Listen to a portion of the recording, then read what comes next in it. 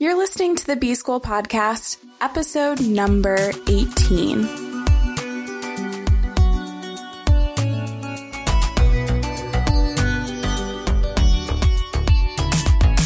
Welcome to the B-School Podcast. I'm your host, Taylor Elise Morrison, and I'm sharing my journey of learning, unlearning, and growth in the hopes that you can do the same. Today, I want to talk to you about one of my favorite words. I love finding a good word, and about 2 years ago, I stumbled upon the word hyphenate, and it just really connected with me. By definition, a hyphenate is a person who performs more than one function. So think of a producer-director, a singer-songwriter. Those are both examples of hyphenates. What I really love about hyphenates is that it takes your identity. So for me, I would say that some of my hyphenates are being an educator, a writer, a podcaster, a wife. Those are some of my hyphens, and they all come together, and there are no expectations. I don't have to change. They just are. So what I mean by that, when you identify as a side hustler, for most people, you're looking to level up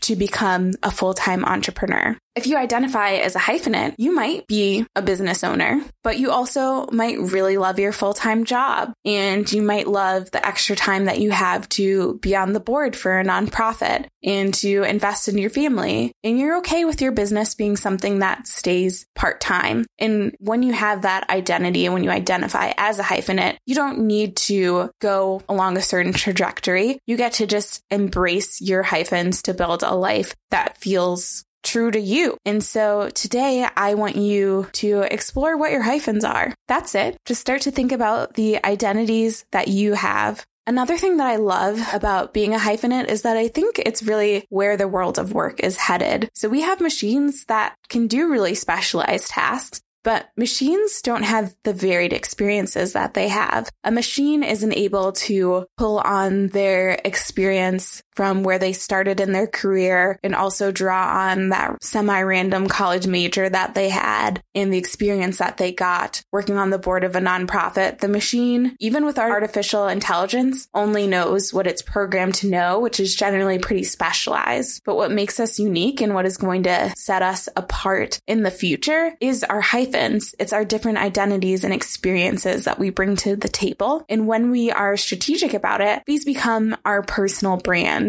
So there's so much more I could say about hyphenates, and honestly, I probably will say a lot more about it in the future. But for now, I want you to just explore what your hyphens are. What are the identities that you are bringing to the table? And if you want to share, you can DM me on Instagram at Taylor Elise Morrison, and I might pop them up on my Instagram stories.